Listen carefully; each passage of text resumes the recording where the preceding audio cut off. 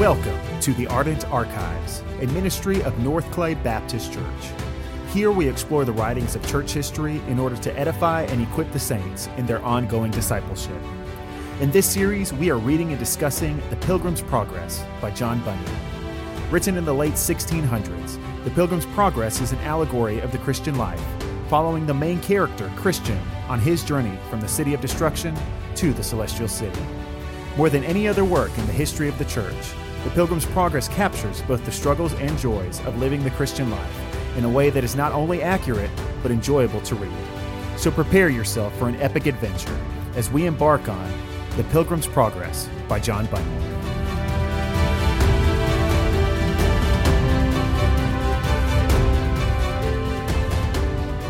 Chapter 23, Ignorance. Then I slept and dreamed again.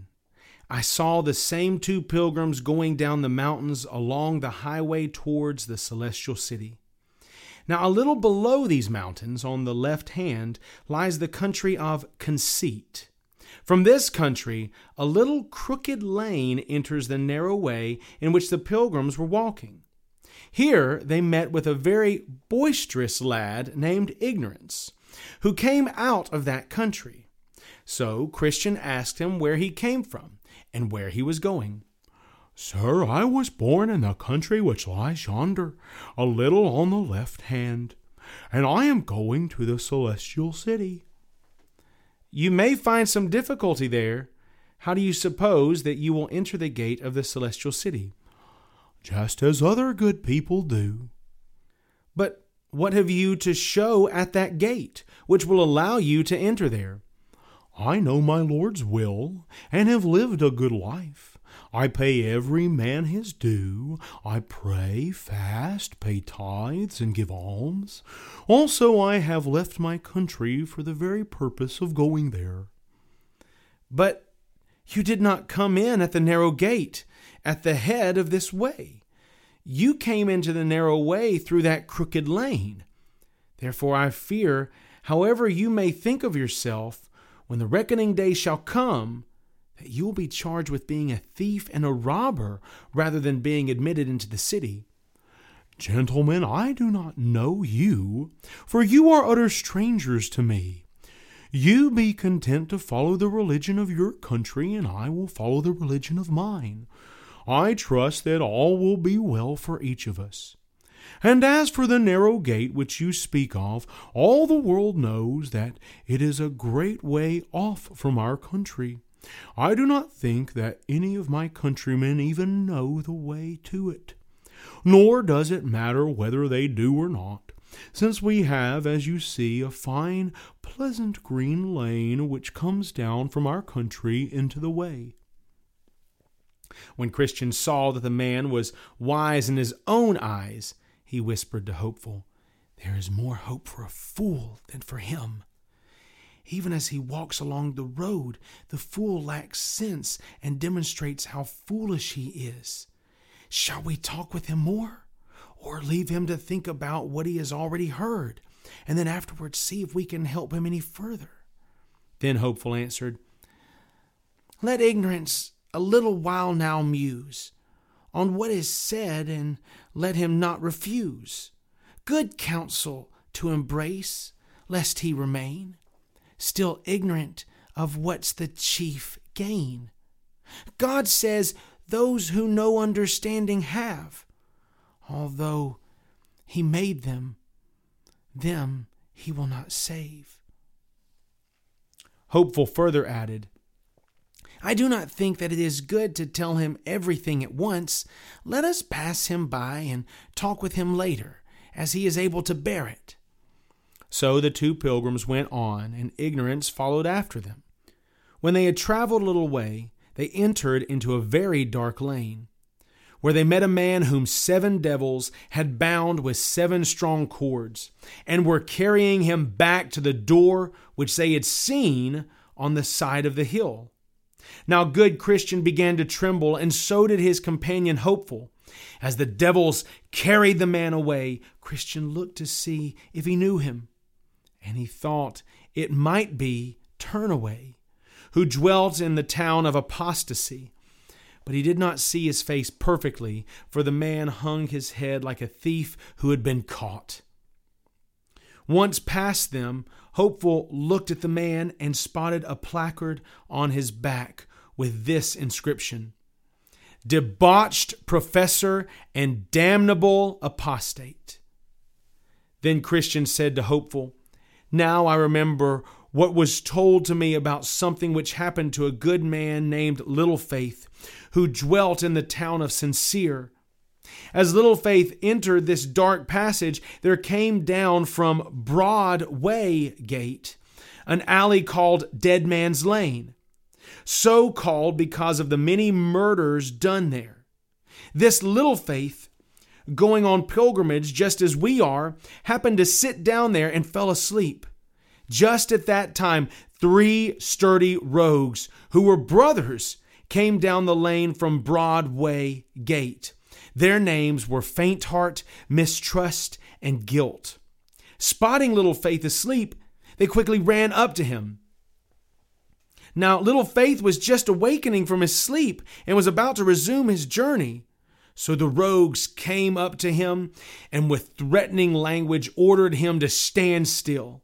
At this, Little Faith turned as white as a sheet and had neither power to fight nor flee. Then Faint Heart demanded, "Hand over your purse."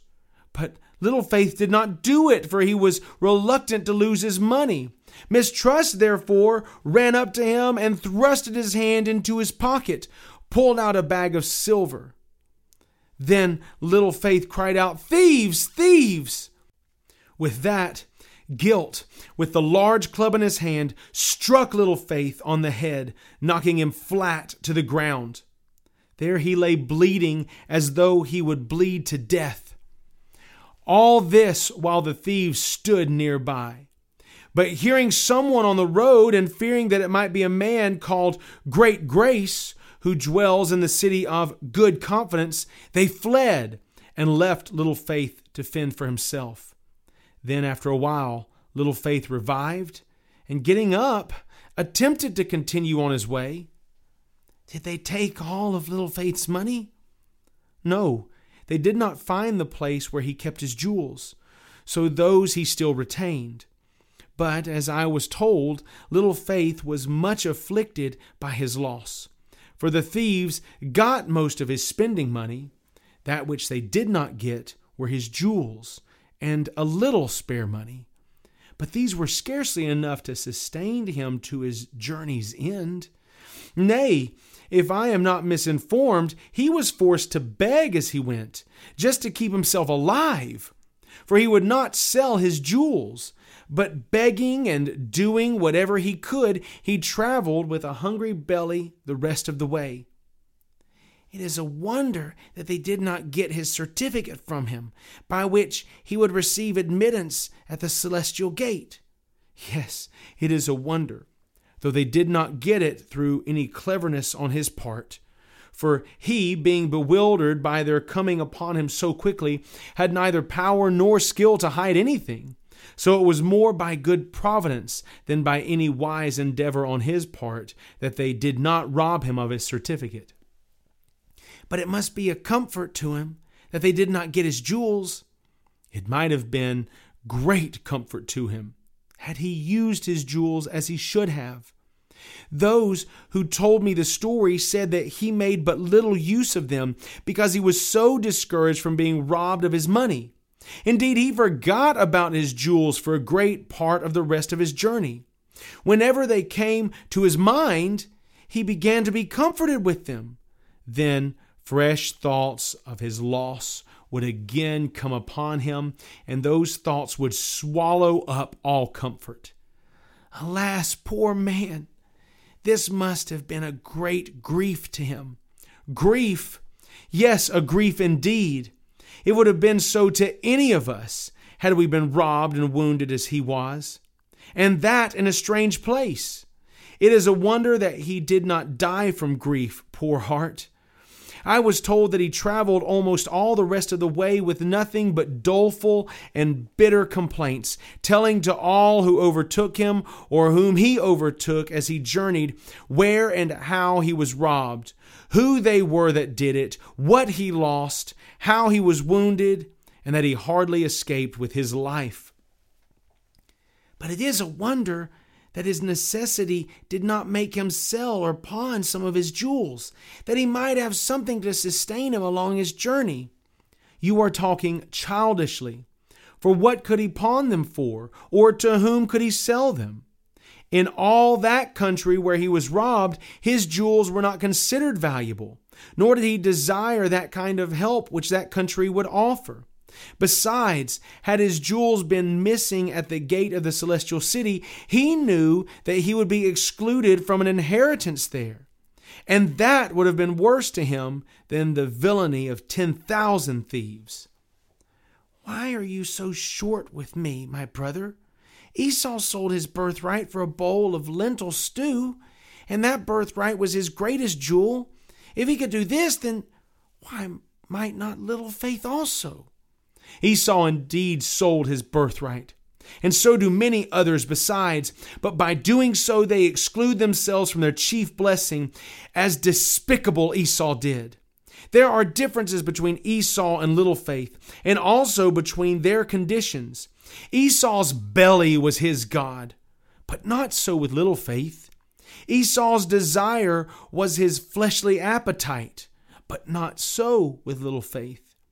Besides, Esau could see no further than the fulfilling of his lusts, and said, "Behold, I am at the point of death. What good can this birthright be to me?" But little faith, though it was his lot to have but a little faith, was by this little faith kept from Esau's base behavior. He prized his jewels and would not consider selling them. You nowhere read that Esau had faith. No, not so much as a little. As he was controlled by his fleshly appetites and had no faith to resist. It is no wonder that he sold his birthright and his soul and all, and that to the devil of hell. Like a wild donkey in heat, when people like Esau have their minds set upon their lusts, they are determined to have them whatever the cost. But little faith was of another temperament. His mind was on divine things. His desire was for things that were spiritual and from above. Even if there had been any who would have bought his jewels, he had no desire to sell them, only to fill his mind with trifles. Would a man give a penny to fill his belly with hay? Could you persuade the turtle dove to live upon carrion like the crow? Though faithless ones can, for carnal lusts, pawn or sell what they have, and themselves to boot, yet those who have faith, saving faith, though but a little of it, cannot do so. Here, therefore, my brother, is your mistake. I acknowledge it, but yet your severe admonition almost made me angry. If we only consider the matter under debate, then all shall be well between you and me. But Christian, I am persuaded in my heart that these three rogues who attacked little faith were but a company of cowards, for they ran away merely at the sound of someone coming on the road. Why did little faith not have more courage? I think he might have withstood one skirmish and only have yielded when he could no longer resist them. Though many have said that these three rogues are cowards, few have been willing to actually resist them. As for courage, little faith had none. And I perceive that you, my brother, if you had been the man concerned, you think that you could have withstood a skirmish before yielding. And since this is the height of your courage, now that they are at a distance from us, should they appear to you now as they did to him, then you might have second thoughts. Consider again, they are but amateur thieves who serve under the king of the bottomless pit, whose voice is like that of a roaring lion, who will himself come to their aid if need be. I myself have been assaulted just as little faith was, and I found it to be a terrible thing. These 3 villains assailed me, and as a Christian I began to resist them, but they called out, and in came their evil master. I would, as the saying goes, have given my life for a penny, but as God would have it, I was clothed with armor. Yet though I was so well arrayed, I found it hard work to stand firm and be courageous. No man can tell how strenuous that combat is, except he who has been in the battle himself. Well, but they ran, you see, when they thought that great grace was coming. True. They have often fled, both they and their master, when great grace has but appeared. And no wonder, for he is the king's champion. But I trust that you will see some difference between little faith and the king's champion. All the king's subjects are not his champions, nor can they, when tried, do such feats of war as great grace. It is reasonable to think that a little child could handle Goliath as David did, or that there should be the strength of an ox in a bird. Some are strong, some are weak. Some have great faith, some have little faith. Little faith was one of the weak, and therefore he fared so poorly. I wish it had been great grace for their sakes. If it had been, he might have had his hands full. For I must tell you that though great grace is excellent at his weapons, and has and can, so long as he keeps them at sword's point, do well enough with them, yet if faint heart, mistrust, or guilt get within his heart, they will be able to throw him down. And when a man is down, what can he do? Whoever looks closely upon great grace's face shall see those scars and cuts there, which demonstrates what I am saying. Yes, I once heard that he would say when he was in combat, "We despaired even of life." How these sturdy rogues and their fellows made David groan and mourn.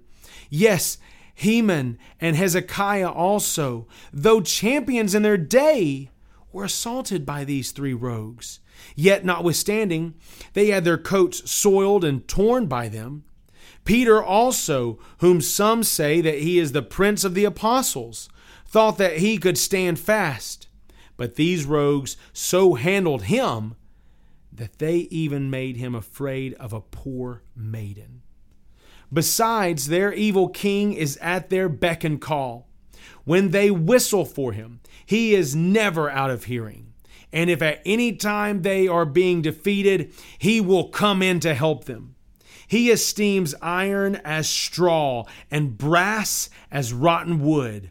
The arrow cannot make him flee, and he turns sling stones into chaff. He counts darts as stubble, and he laughs at the shaking of a spear. What can a pilgrim do in this case? But for such footmen as you and I are, let us never desire to meet with an enemy, nor let us boast as if we could do better when we hear of others who have been foiled, nor let us be proud of our own strength, for such overconfident fellows are commonly overcome when tried. Witness Peter, of whom I just mentioned. He would boast, yes, his vain mind prompted him to say that though all denied his master, that he never would. But who has ever been so foiled by these villains as Peter? When therefore we hear that such robberies are done on the king's highway, there are 2 things that we should do. First, to go out with our armor on, and to be sure to take our shield with us. It is for lack of this that many pilgrims are foiled. Only the shield of faith can quench the fiery darts of the wicked one. If that is lacking, the wicked one does not fear us at all. Secondly, it is good also that we ask the king for a guide as we journey. Yes, that he himself would go with us. This made David rejoice when in the valley of the shadow of death, and Moses would rather die where he stood rather than to go one step without God. Oh, my brother, if he will but go with us, then we will not be afraid of tens of thousands who set themselves against us. But without him, we will only stumble along or lie among the dead. Previously, I myself have been in the fray, and through the mercy of our good Master, I am still alive. Yet I cannot boast of having any courage. I would be glad to meet with no further attacks, though I fear we have not gotten beyond all danger. However, since the lion and the bear have not as yet devoured us, I trust God will also deliver us from the next uncircumcised Philistine. Then Christian sang, "Poor little Faith has been among the thieves, was robbed, remember this, whosoever believes, and gets more faith, shall then a victor be, over 10,000 otherwise, not even 3."